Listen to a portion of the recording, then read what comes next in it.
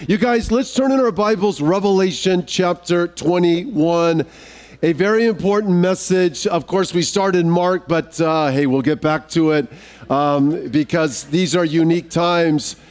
The title of the message is Amidst the Chaos Today, Why It's Essential That Every Christian Gets It Right Regarding Israel.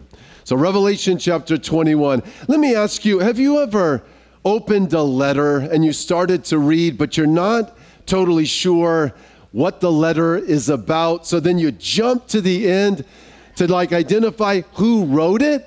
Has anybody ever done this out of curiosity? I think we've all done it, right? Because I can pick up an email and I start reading it and there's an introduction, but I'm not quite sure how to process it, not sure about the context.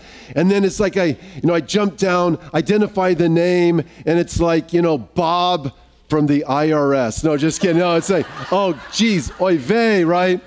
So the reality is, it's the idea that the end of the story can give perspective to the story itself. And this is the case, actually, in the scriptures. The reason why I had you turn to Revelation chapter 21 is because the context here is this is identifying the New Jerusalem.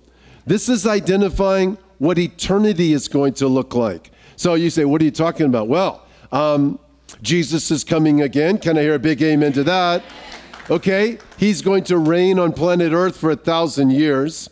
The 1,000-year reign of Christ. Then there's the great white throne judgment. We're going to unpack all of this on Wednesday nights.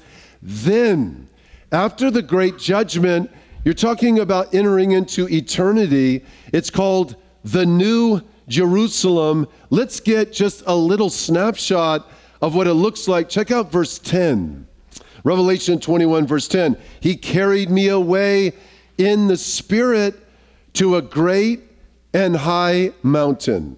He showed me the great city, the holy Jerusalem, descending out of heaven from God, having the glory of God. Her light was like a precious stone, like jasper, clear as crystal. Also, she had a great and high wall with how many gates, you guys? 12 gates, 12 angels. Angels in Scripture always speak of messengers, divine authority, the Word of God, revelation.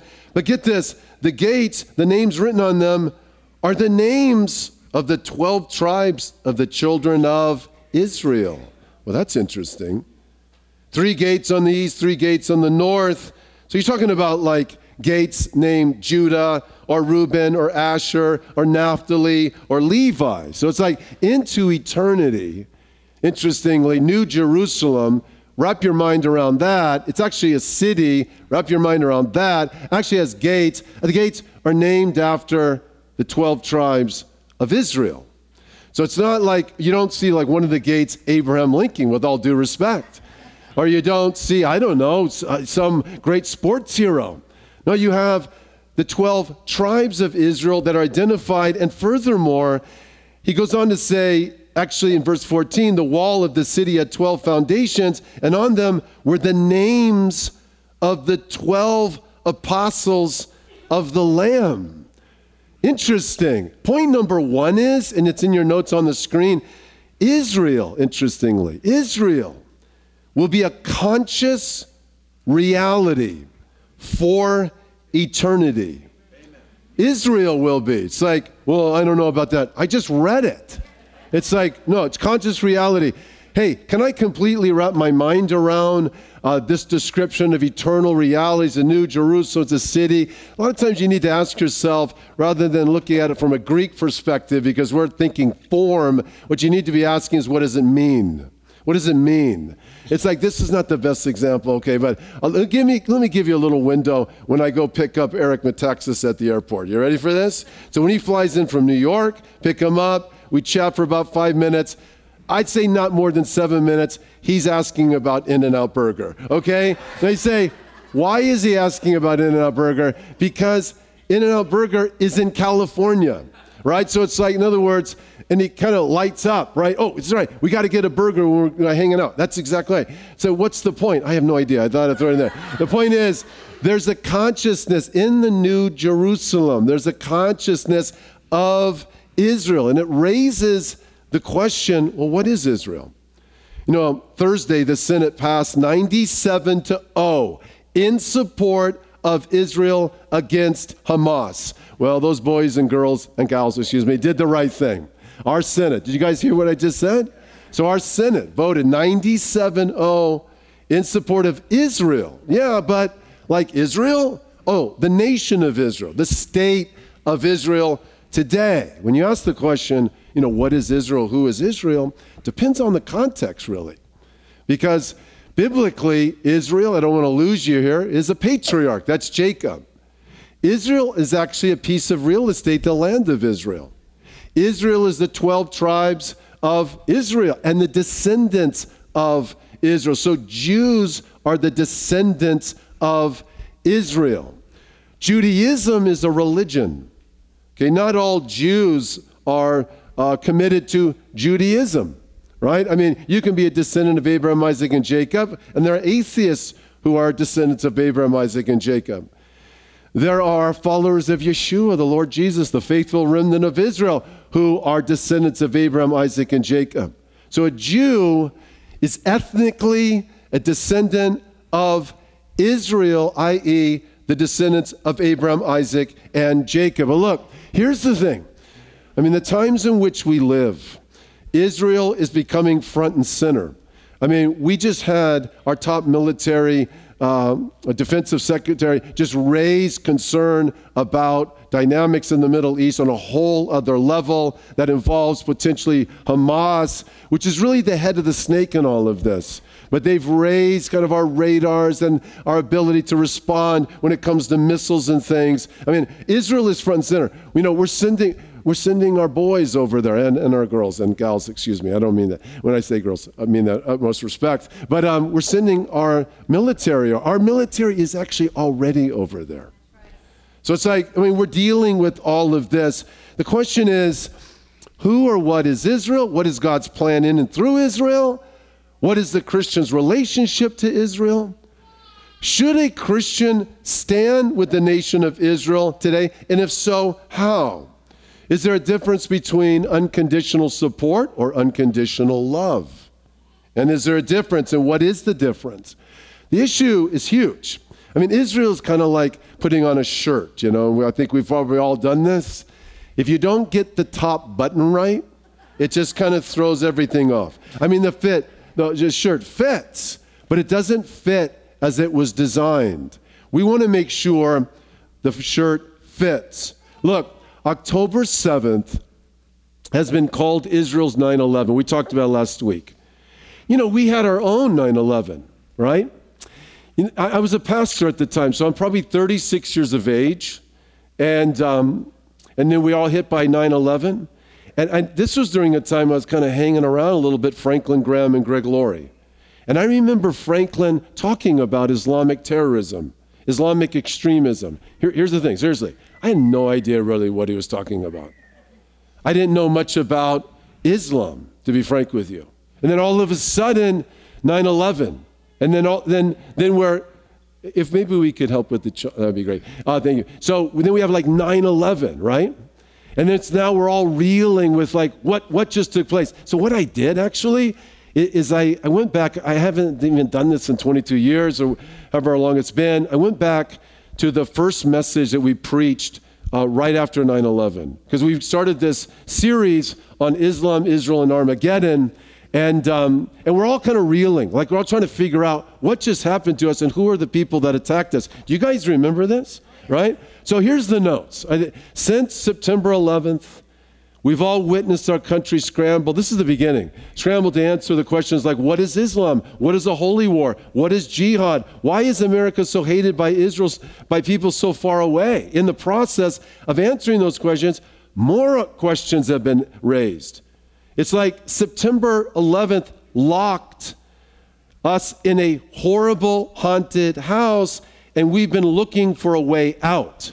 But each new door we open opens yet another door that raises more issues. And one of them is, why is there such uninhibited anti-Semitism? And why does the issue of Jerusalem keep coming up? I want to forewarn you, the pursuit of the questions are not for wimps. It takes courage to face them. And I pray that we have the courage to do so. Here's the reason why I mention this, because today the truth about Israel is going to require courage. One of the reasons is because, look, there's a big difference between 2001 and 2023. It's called the internet. It's called how fast information spreads. It's about, like, a lot of people have platforms on social media which influence a lot of people, but they have no idea what they're talking about. Some will spread right information. Some will spread disinformation.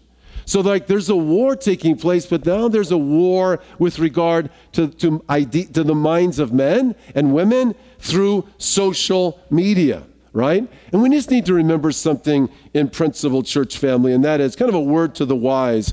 Someone's opinion or judgment or criticism needs to be weighed in light of the source from which it comes from. It's like, now everybody has a voice, right? Yeah, but it's like, who are you? Can we trust you? Do you know what you're talking about? It's like you go back to the dynamics of the Jesus movement. The main reason the apostles were called the apostles is because they were the authoritative witnesses of the person and work of Jesus. It was not a literary culture at the time. So it mattered, if you got information, it mattered where that information came from. I mean, can we trust it? Is it a trusted source? And the original followers of Jesus, man, you could trust them. They were faithful martyrs, faithful witnesses of truth. They lived it. Hamas slaughtered young people in Israel and others. There is a social media war after the next generation. I mean, you have UC Davis professor Gemma DeCristo. She tweeted, one group of people we have easy access to in the U.S. is all these Zionist journalists. We have houses with addresses, kids in school. They can fear their bosses, but they should fear us more. And then she had images of a knife, axe with blood droplets. Okay? Interesting time. Look, what we did this morning is we turned to Revelation 21, and we actually kind of read right to left. So it's like, oh, what's it look like in the end? Well, into eternity. I mean, you have the consciousness, the awareness of the unfolding plan of God in and through Israel in its completion. You guys turn with me to Romans chapter 11. Of course, we were studying Romans not long ago, but I want us to do the same. I want us to read from right to left. Romans chapter 11. How every believer needs to get it right when it comes to Israel.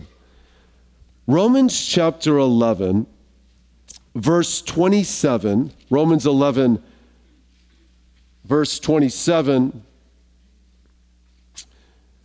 And basically, beginning in verse 26, but there's a phrase there I'll get to in just a little bit. It says essentially in verse 27 that Jesus is coming again to Jerusalem. The deliverer will come out of Zion, and he will turn away ungodliness from Israel. For this is my covenant with them, when I take away their sins.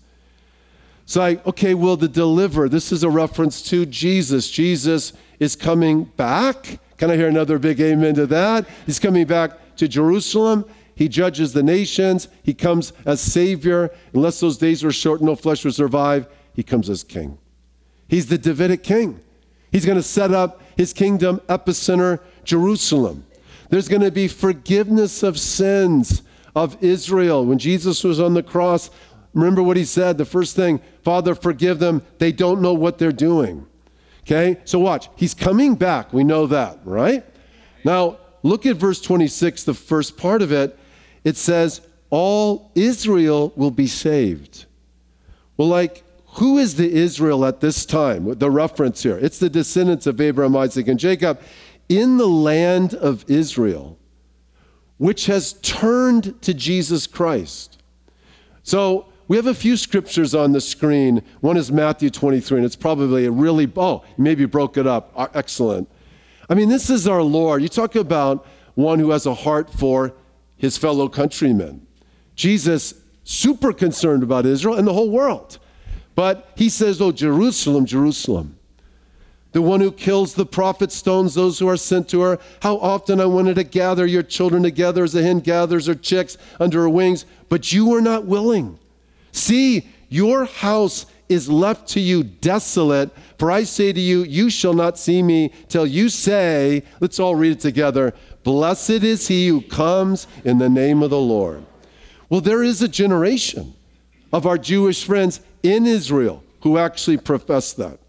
Blessed is he who comes in the name of the Lord. And we have the next scripture, Zechariah 12:10, up on the screen as well. It says, I will pour on the house of David, the inhabitants of Jerusalem, the spirit of grace and supplication. They will look on me whom they pierced. Yes, they will mourn for him as one mourns for his only son, and grieve for him as one grieves for a firstborn. One day, Israel turns to Jesus. Hey, do we play a role in that? Oh, the gospel's first for the Jew and then the Gentile. We should be unashamed of the gospel, bring to the Jew as well as the Gentile. Ultimately, you have, prior to the Lord returning, Jerusalem turns to Jesus, and there is a divine rescue with all Israel saved. Can I hear a big amen to that? Hey guys, turn with me to Acts chapter 3 at this time. Acts chapter 3. I mean, this is one of the most important passages to exegete. So what have we learned so far? Jesus is coming back. He's coming back to Jerusalem. All Israel will in fact be saved. Prior to that, in eternity, 12 tribes of Israel, in eternity, the foundations of the New Jerusalem are the Jewish apostles. Look at Acts chapter 3, verse 19. I mean, you want to get in the mind of Peter, you know, the great preacher who was with Jesus from the beginning. He's in Jerusalem at this time. There's a man who's just been healed from paralysis. Now you have like thousands of people gathering. And look what he says in verse 19. He says, repent, which means course correct, change the way you think. Get right with God, that your sins, now he's speaking to a Jewish audience, he's speaking to his fellow Jewish countrymen, that your sins may be blotted out so that times of refreshing may come from the presence of the Lord. The idea of times of refreshing refers to the definitive age of salvation, with Israel restored to her fullness in the Messiah.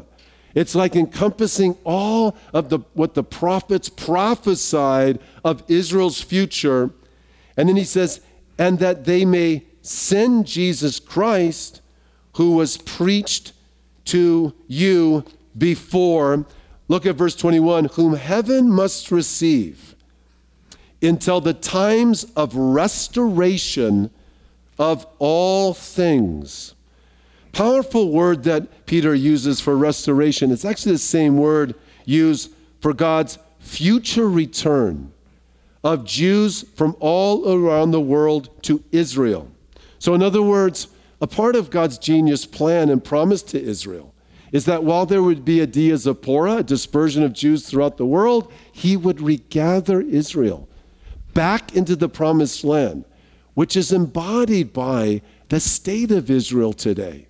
So the point is that God prophesied that there would be a diaspora and then a regathering. What Peter is referring to here is, hey, listen, Jesus is in heaven. There's going to be a restoration.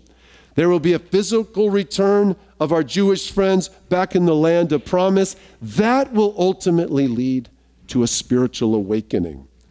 And Isaiah 2 and elsewhere picture Israel ultimately at the center of the renewed earth. So this puts into perspective the fulfillment of Jews returning to the land. And I believe it's the greatest miracle in the last 2,000 years. The point is, and it's in your notes, it's on the screen, Jesus is returning to Jerusalem that is turned to him as Savior and Lord, at which time Israel as a nation will be the center of the renewed earth. Jesus, the glory of Israel, will bless the world with his presence. Look, let me share something. When we receive communion, and thanks, you guys are so patient because you hear me all the time. But look, sometimes it takes a while to get some important truths down into the soul. Jesus said, when we receive communion, I'm not going to drink of this cup, break the bread, until it is fulfilled in the kingdom. I mean, the context, he's talking to Jewish boys there, right? He's talking about the hope of Israel. And he's actually just said to them, hey, Jerusalem, I wanted to gather you. The hidden gatherers are chicks, super nurturing. You're not willing. House is left to you desolate. There's going to, he talked about how Jerusalem is going to be surrounded by the Romans. It was terrible. But there's hope. In fact, Romans 11:15 says there's actually a resurrection of the nation of Israel. So the question is, and here let's actually go back to Romans. So sorry. Go back to Romans chapter 11. Prior to all Israel saved, how should we view the present state of Israel formed in 1948 against all odds? So how should we view it? So we've said a lot. Okay, watch this. We turn to Revelation 21. It's like into eternity. It's, the 12 tribes of Israel and the gates of the New Jerusalem. Foundation are the apostles. We turn to Romans. The deliverer comes out of Jerusalem, Zion. Can I hear an amen to that? All Israel saved? Yeah, totally. Okay, great. So now watch this. Now let's get perspective to the nation today. It's like, how should we view the present state of Israel today? We know ultimately she lives her full potential in the Messiah. Is everybody with me on that? Okay, here's how we need to see it. One is, Israel today is a secular democratic state, which means, like any other nation, it has its flaws and blemishes. So it raises the question, should a Christian unconditionally support the modern state of Israel? Like, one of the concerns I have, is there a difference between unconditional support versus unconditional love? We raised that earlier. Should we unconditionally support? Wait a second, time out. It's a secular democratic state.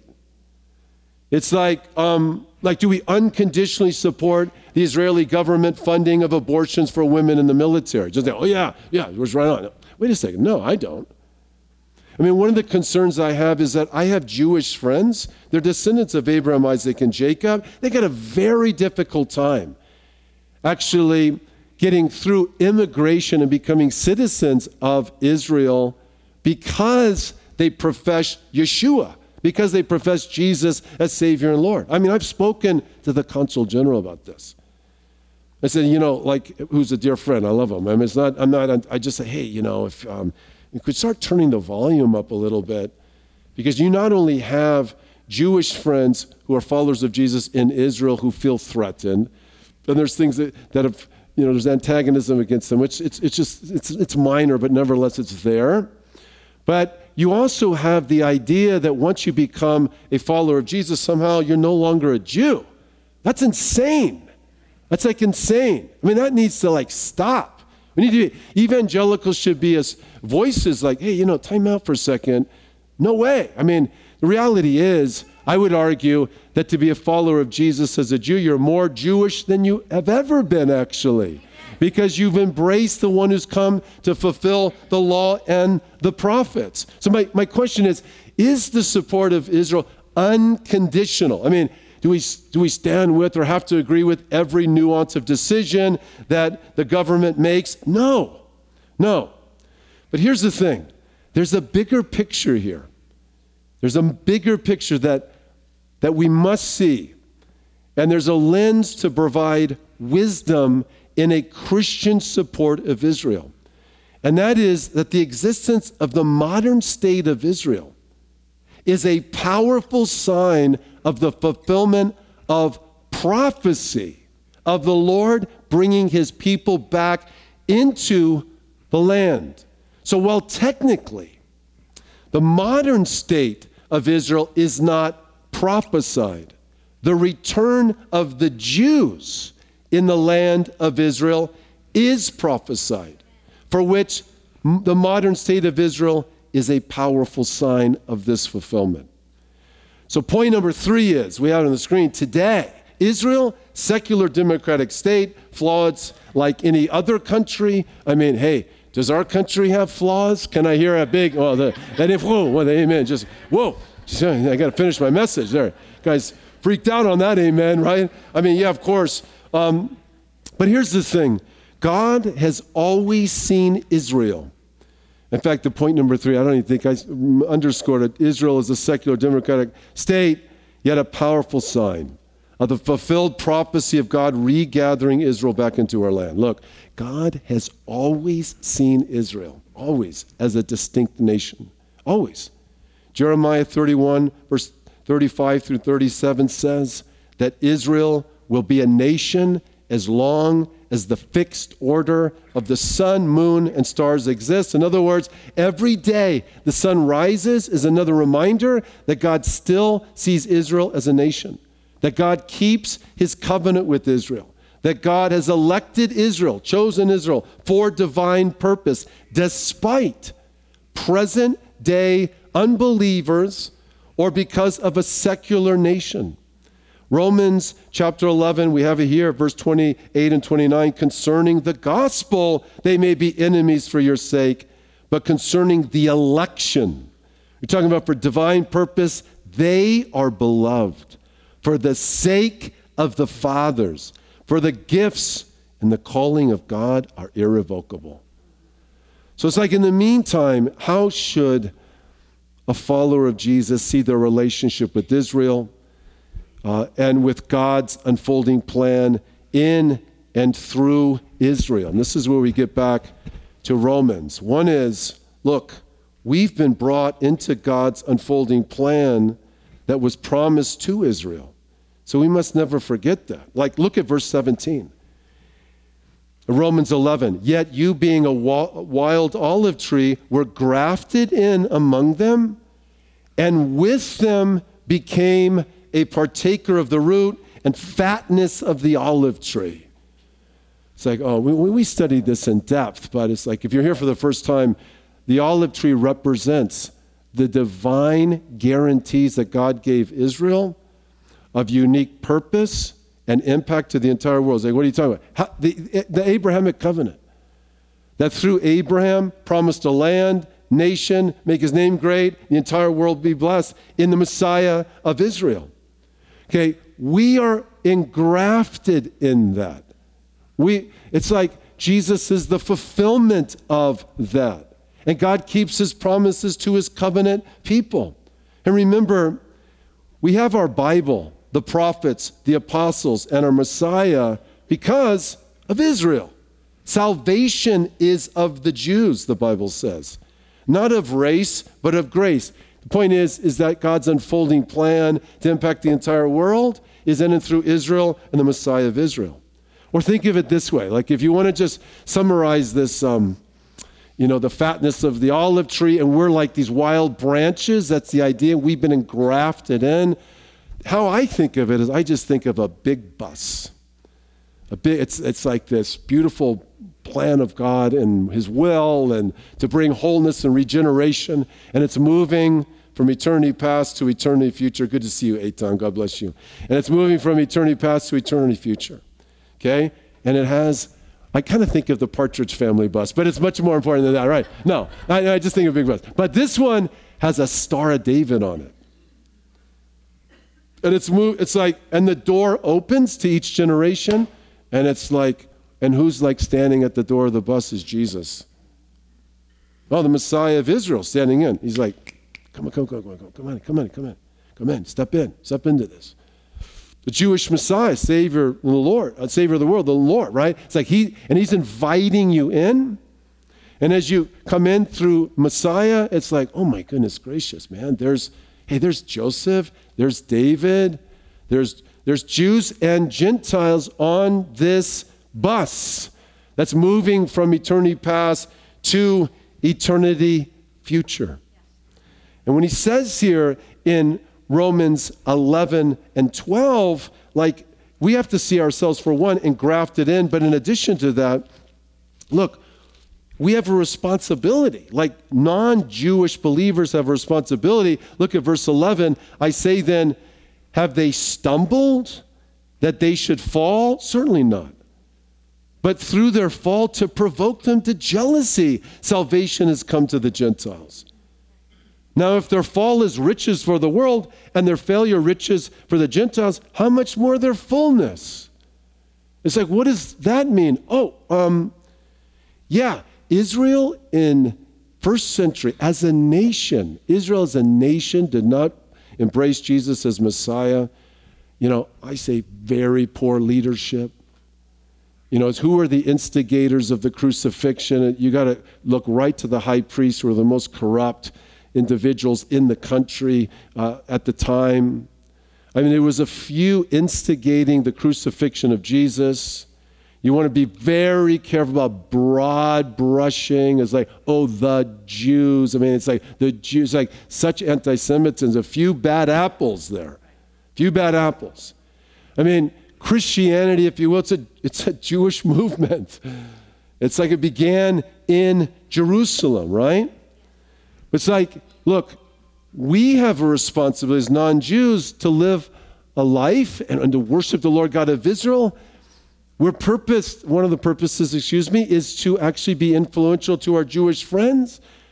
Paul, if he was here, I'm convinced, say, hey, look, I'm a Jew. Wherever I go, whatever city I go, even though I'm called to the world, I always go first to the synagogues. I always go first to the synagogues. The gospel's first for the Jew. And then I go outside. Then I work the world. Then I work the nations. Okay? In a similar way, we need to, you talk about apostolic authority, go back, regroup, and follow Paul in that regard. Remember, it starts with Jew first, not in preference, but in priority, then to the world. And Paul said, look, I'm not ashamed of the gospel. It's the power of God to salvation for everyone who believes, for the Jew first and also the Greek. It's like, Paul, wait a second. Like you were a part of the Sanhedrin, Paul. You were like this think of a young Charlie Kirk senator or something. I mean, super bright guy. And then you're going to the world and you're not ashamed of the gospel? It's like you're not ashamed that the Messiah of Israel died on a stinking Roman cross, the lowest form of execution in the Roman world. I mean, why would it? There's a lot of reasons you might be ashamed of the gospel. Paul would say, hey, I'm not ashamed of the gospel because he resurrected from the dead. Amen. I'm not ashamed of the gospel because Israel will resurrect from the dead. Amen. That's his point in Romans. If we don't get Israel right, you are not understanding the gospel, actually, properly. You say, what are you talking about, man? Gospel is sins forgiven, I die, I go to heaven. That's beautiful, but it's much more than that. It's a kingdom here on planet Earth. Jesus reigning, Davidic king in Jerusalem. It's like, Paul, why wouldn't you be ashamed of the gospel? Like, I'll tell you why I'm not ashamed of the gospel. Because Jesus is the Son of God. The emperor's not the Son of God. There's the gospel of God. He resurrected from the dead. And he's coming again. And he's going to come to Jerusalem. And all Israel will be saved. And never forget it. And if you're a non-Jew, hey, listen, if you're a non-Jew, don't be arrogant in your thinking. Do you know that your story is in the unfolding plan of Israel from eternity past to eternity future? So don't boast. It's like, remember where you came from. You lose your story, you're going to lose your identity.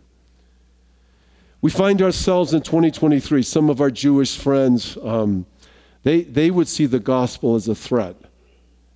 I was just sitting down with Dr. Mitch Glazer, beautiful Jewish brother in Christ, and this is what he said. Some Jewish friends see the gospel as a threat to their very existence, but that's not the true gospel. There's been incredible, horrible things done to Jews throughout history in the name of Jesus. Terrible, terrible anti-Semitism. Listen, I can't believe the stinking anti-Semitism I'm hearing, even out of the lips of people who profess Jesus Christ. I'm thinking, do you realize what you're saying? Broad brushing. I mean, I'm going to take one professor who happens to be ethnically a Jew, who has some weird theories, like, let's think Freud, for example. It's like, oh yeah, the Jews believe this. Like, Jews, what are you talking about? Why are you broad brushing?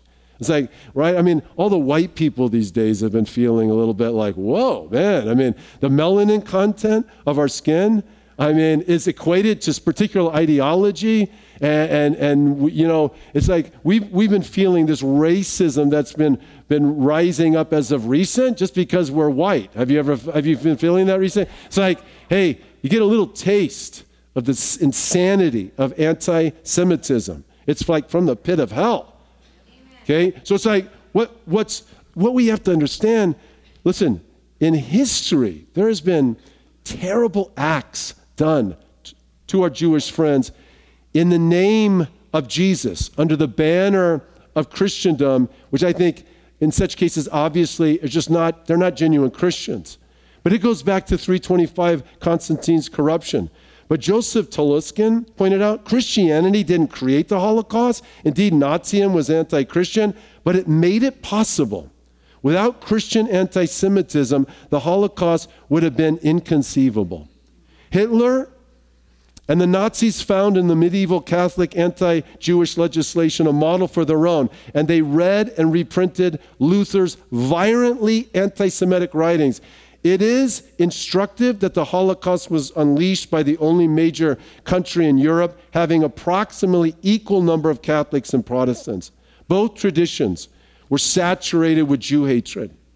And while it is true that many Nazis were anti-Christian and Nazism itself was anti-Christian, they were all, as the Jewish philosopher Eliezer Berkowitz has pointed out, the children of Christians. Dr. Michael Brown said this was the terrible end result of 1,500 years, I'm talking about now the Holocaust, it's the context, of church-sponsored, church-approved, church-tolerated anti-Semitism.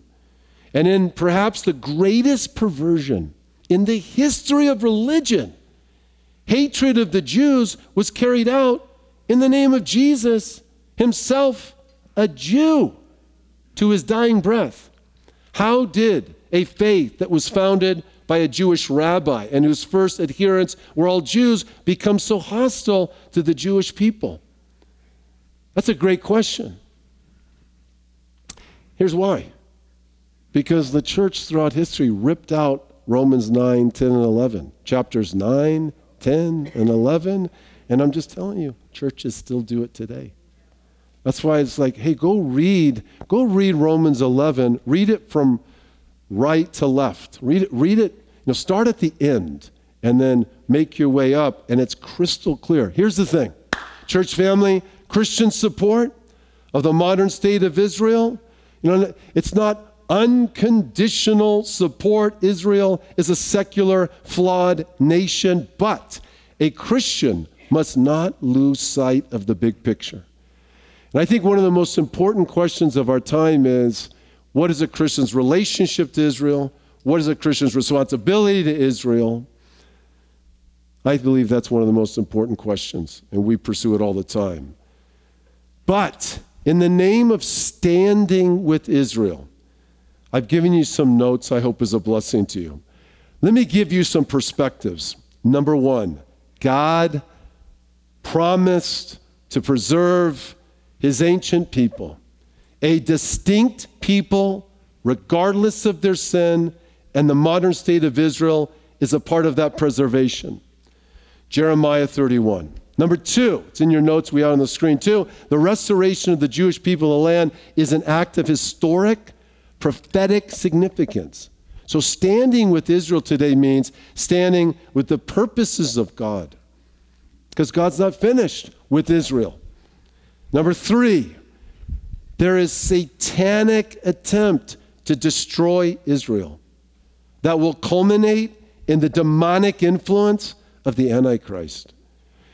Not to mention the fact, hey, you want to just take the moral test. There's a moral reason why we should stand with Israel, because Israel in existence reveals clear evil in the world.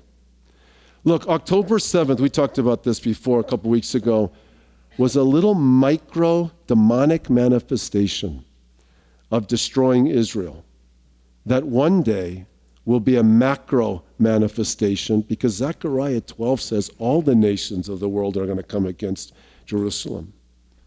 And Jesus returns. He said, unless those days were short, no flesh would survive. You know, one of the reasons Hamas justified their demonic manifestation, I don't even like saying it that way, so I'll say, one of the reasons why these demoniacs said, you know, they did what they did was because of dynamics on the Temple Mount. You have to understand, Jerusalem is mentioned 811 times in the Bible. It's not mentioned once in the Quran. Muslims today want to include Jerusalem as the third most holy site outside of Mecca and Medina. But prior to 1948, when Israel became a nation, it was not even in their consciousness. Oh, all of a sudden it kicks in. All of a sudden the Jews are in the land. And it's like, so we want to rewrite history. And some leverage to the Temple Mount. And of course, the Temple Mount is, Jesus spent a lot of time in the Temple Mount. Hey, listen, we want to trace our roots as followers of Jesus? Go right back to the Temple Mount. I mean, the early church was meeting in houses in Jerusalem as well at the temple. And as Dr. Brown said, why Jerusalem?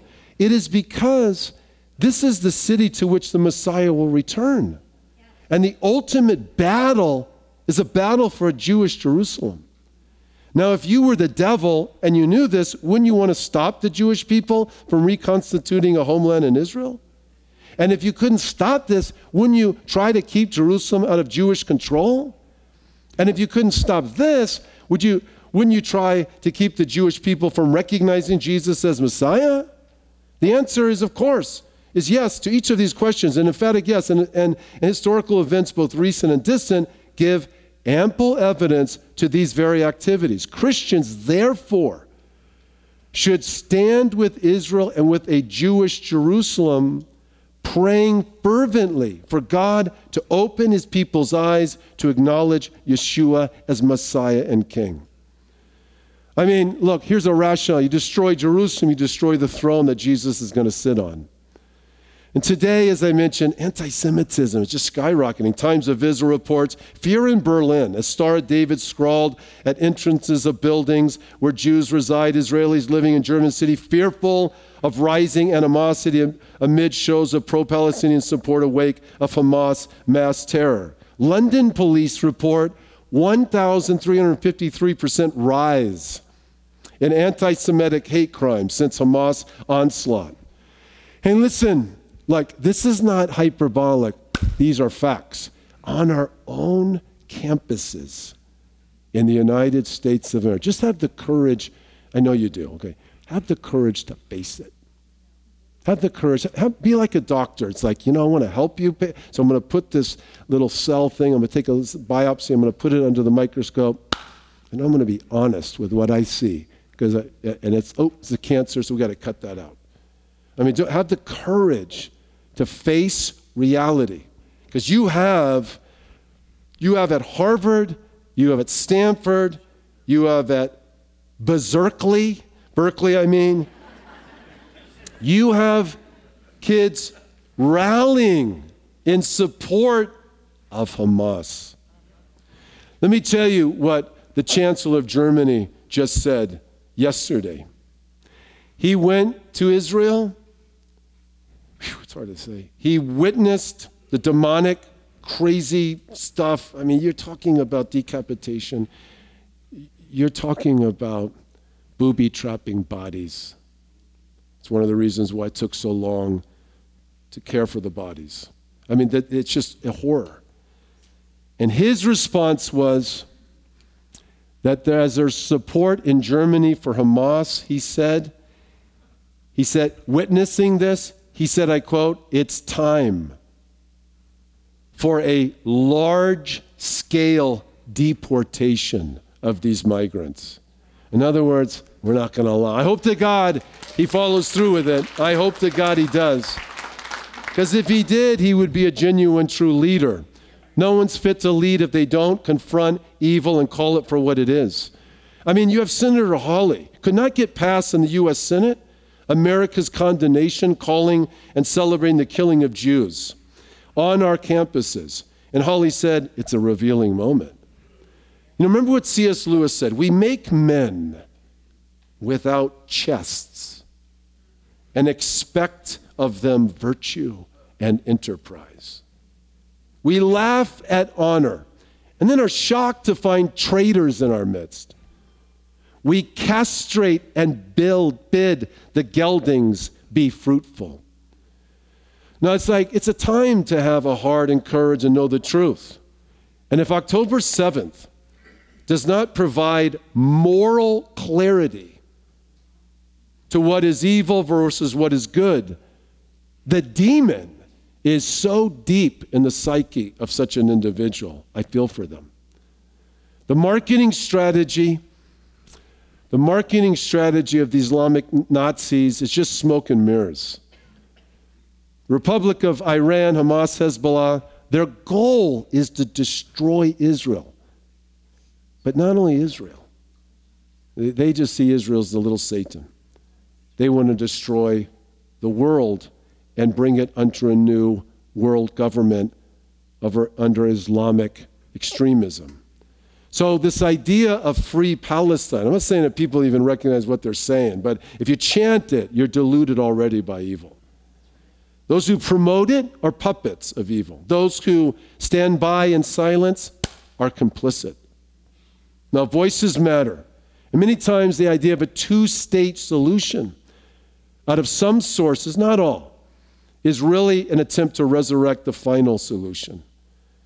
You know, at least 44 nations have publicly expressed their unequivocal condemnation of Hamas and explicitly decried its tactics as terrorist. Others, including regional players like Qatar, Saudi Arabia, Kuwait, Syria, and Iraq, have placed responsibility on Israel for the attacks. One headline, and we know, you guys were following this, there's a terrible incident with a hospital, right, in Gaza. Were you following that? I mean, it's like, oh my goodness gracious, the Israelis, they shoot this hospital and stuff. One person said, no one with an IQ over 50 is, quote, gullible or stupid enough to fall for something that comes from the mouth of Hamas, of godless terrorists who less than 2 weeks ago committed the cold-blooded slaughter of nearly 1,500 innocent Israeli citizens. No one in the corporate media, and I do mean no one, believed the same people who, less than 2 weeks ago, shot the heads off of babies, executed a massacre at Peace Festival, raped women, desecrated corpses, killed parents in front of their children. Yet the New York Times jumped all over that. The Prime Minister of Canada jumped all over, supporting the narrative. It was the Israelis. Listen, behind Hamas, and I'm almost done, but don't believe me. I'm hoping I'm going to be almost done. Behind Hamas is Iran. You know, I mentioned this earlier. I was just a young pastor at the time when 2001. That Sunday, there were 2,000 people at their church in a city of 12,000. It's a lot of people. And people were like, man, do you guys remember 2001, right? 9/11, obviously you do. I mean, it was like a reeling time for all of us. And so the more questions you ask, it's like, gosh, you really want to deal with this, right? I mean, you really want to face it. You need to face something. Behind Hamas is Iran. Hamas are like Nazis. Hitler, the modern Hitler, is Iran's leadership. Joel Rosenberg said, we all know that Iran funds, trains, and arms Hamas. That means that Iran is just as guilty of the slaughter of more than 1,400 Israelis as Hamas is. That means the supreme leader is just as culpable for killing more Jews in 14 days than any other time since the Holocaust. Now, suddenly, tragically, Israel has a pretext to launch an attack against Iran. And we also know that Hezbollah, Iran's proxy terror army in Lebanon with its 200,000 missiles, all aimed at Israel, is itching to join the fight. The Iranian leadership has publicly threatened that when Israel launches its ground invasion of Gaza, Tehran will escalate the war. To what extent? Well, I hope they don't, but this is what they're saying. And that's why he says, I'm certain Netanyahu and his war cabinet are actively discussing the possibility of launching a preemptive, massive strike against Iran, assassinating Iran's leaders. I could just go on and on, but listen, here's the thing. Everything is heating up. I hope it doesn't become more regional. I hope it doesn't. I hope that the evil is purged from Gaza. I hope Hezbollah stands down because if they don't, it's going to be costly on so many levels. I hope everything damps down. I hope there's a continuing work of the gospel in Iran, which there is actually.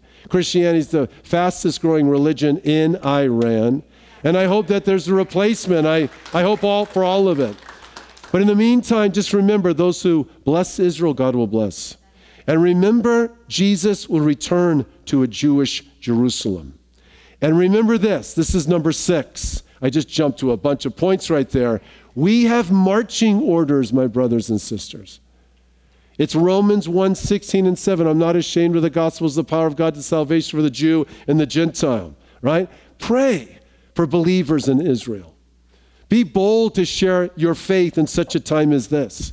Hey, the Bible says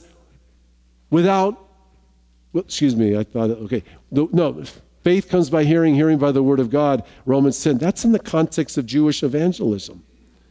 Okay, we have clear marching orders to live a life that provokes our Jewish friends to jealousy. We have clear marching orders to never forget our story. If we forget our story, we're going to lose our identity.